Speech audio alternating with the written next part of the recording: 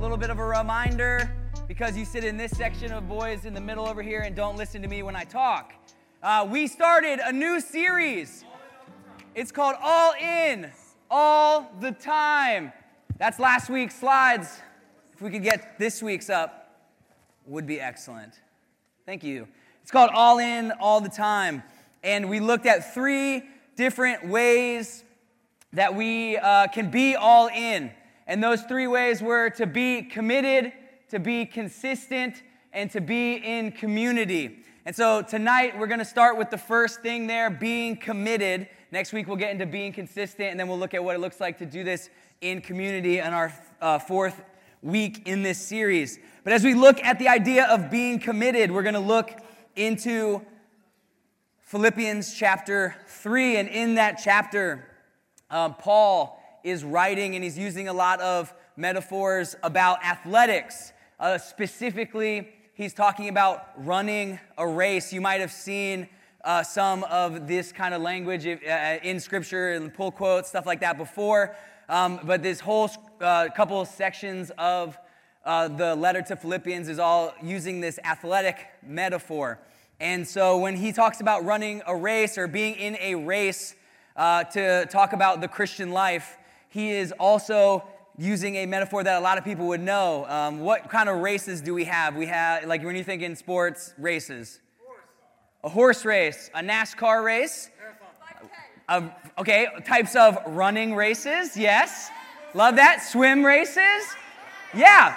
So, sailing race. Okay, we don't need to get every single one. I just wanted a couple. But who said that? That's a great one. I like that. Potato sack race. All right. A hot dog eating race? Not exactly what we're looking at here. Anyway, those are all excellent types of races. Good job, guys. Sorry I asked. But Paul would have been writing about specifically either, he would have been talking about either a foot race, like a running race, or a chariot race. Would have been kind of the 2 main races of that time.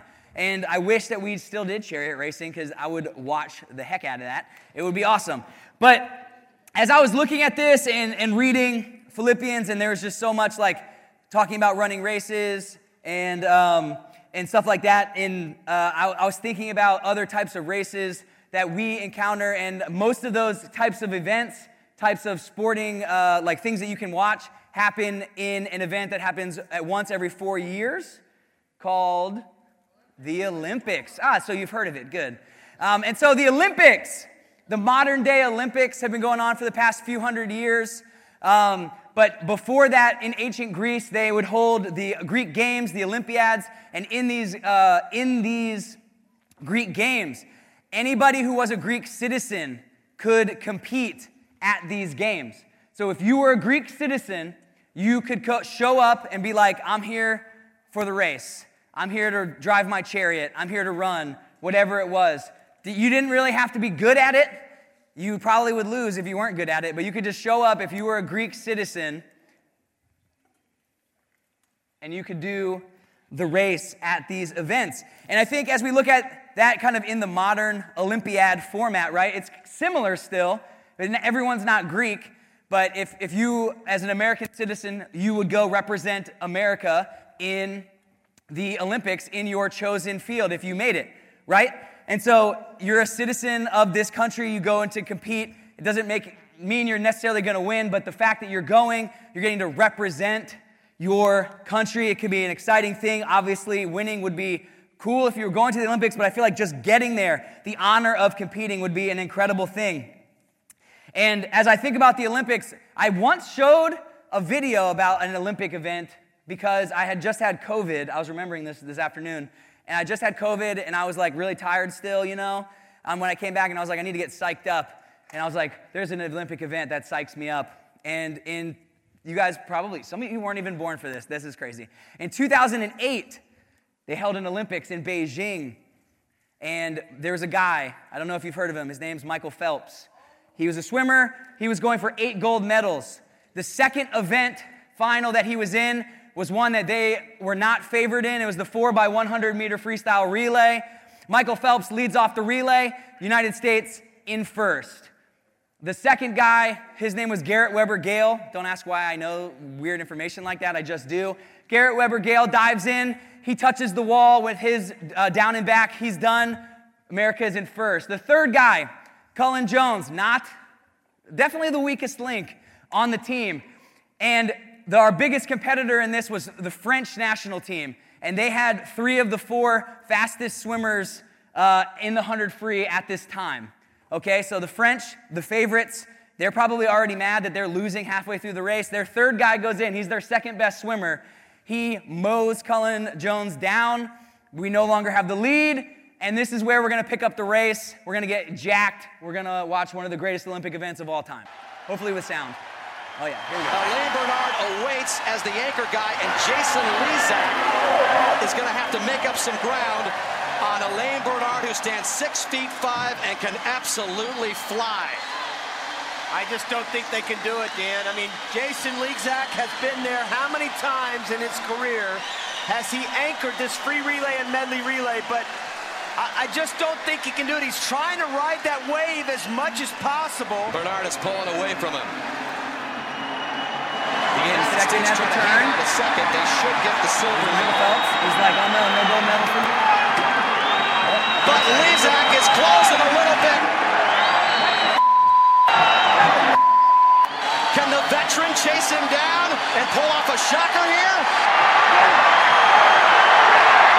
Here comes Lezak! Unbelievable at the end! He's done it! Yeah! That just doesn't jack you up right there. What's great? I don't need to watch Michael Phelps yell loudly. It's okay. Thank you. I don't know what those beeps were because it was the NBC broadcast. There's no way they were like anything to be beeped there. That's very weird.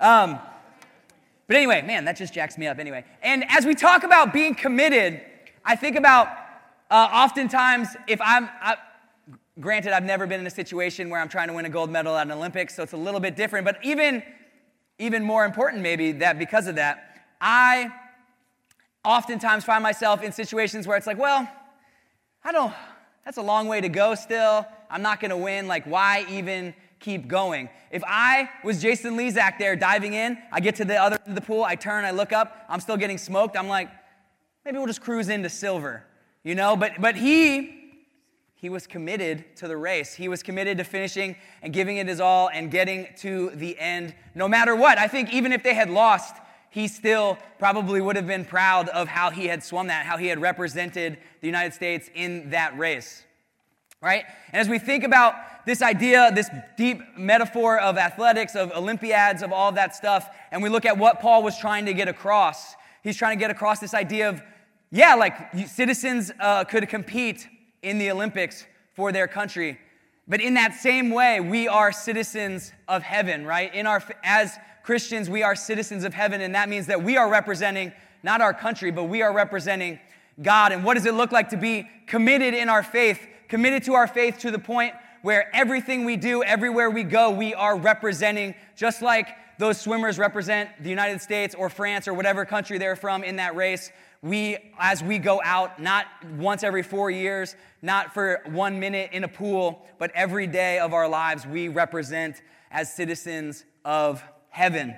And I think as we look at this idea of what it looks like to be committed, that we are citizens of heaven and what being committed looks like and who we represent, I'm really excited to dive into what Paul had to say about this in Philippians chapter 3. And so we're just going to look at, if you want to read the whole chapter later, it's really good, but I feel like I could talk for hours on it. So we're only going to look at 4 verses, and we're going to look at the idea of being committed and what Paul had to say about it. And so Philippians 3, 12 through 16 says, "Not that I have already obtained this or am already perfect, but I press on to make it my own, because Christ Jesus has made me his own.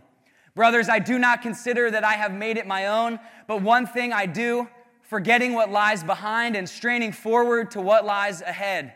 I press on towards the goal, for the prize of the upward call of God is Christ Jesus. Let those of us who are mature think this way, and if in anything you think otherwise, God will reveal that also to you. Only let us hold true to what we have attained." And I think Paul talking about athletics leading into this, talking about this idea of a race, of all these like big verbs that you would also use in athletics. But it's not swimming, it's this responsibility that we have as citizens of heaven.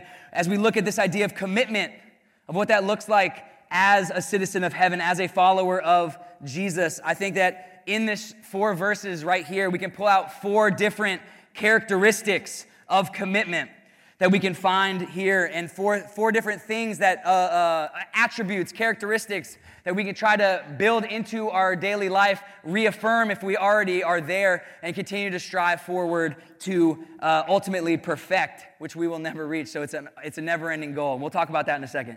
But the first characteristics of commitment that I wanted to look at is in that first verse, verse 12, and it is dissatisfaction. And it's weird to start with a negative, right? Dissatisfaction sounds like it should be a bad thing with that prefix. But in verse 12, Paul writes, not that I have already obtained this or am already perfect. So he's saying, I'm not perfect. I'm not. He's admitting he's not perfect. But what does he do? He presses on to make it my own because Christ Jesus had made me his own. I do not consider that I have made it on my own way. And I think as we look at this idea of what dissatisfaction, what could I possibly be meaning here? It's that we cannot be self-satisfied, but we must, like Paul says, press on because, as he says in verse 12, we are not perfect. And I think oftentimes we can get to a point where we're just kind of satisfied with where we're at in our faith, right? We're like, I'm doing okay. I prayed the other day. I showed up on Thursday night. I'm riding the wave. I'm doing just fine. And even to make ourselves feel better about this, sometimes we compare ourselves to others. And I know that when I do this, I always pick somebody who I know. When I compare myself to them, I'm coming out looking like A+ Christian material, right? I'm looking at somebody else like, well, I'm not doing what they're doing, and I am doing positive things that they're not doing. I am doing just fine. We compare ourselves to others. We make ourselves feel better about maybe not living up to how we know we should be living, to make ourselves feel better about ourselves and our faith. And Paul is not comparing himself to anybody in this but himself. He's like, I'm looking at me and I'm looking to Jesus, right? Because Christ Jesus has made me his own. Paul compares himself and to Jesus. And the knowledge that we aren't perfect, right? That he admits right there in verse 12, acceptance of that is a mark of spiritual maturity. But we can get satisfied where we do not press on, but we merely exist in a certain spot in our faith, right? We don't press on towards Jesus, the only one we should be comparing ourselves with. And I would ask us to think about this idea of what or where are we satisfied in our faith, where we should be continuing to press on towards Jesus, to continue to strive to be more like him. If the Christian life calls us to be like Christ, why are we comparing ourselves to other people? Why are we not comparing ourselves to Jesus? Why are we not attempting to seek and be like him?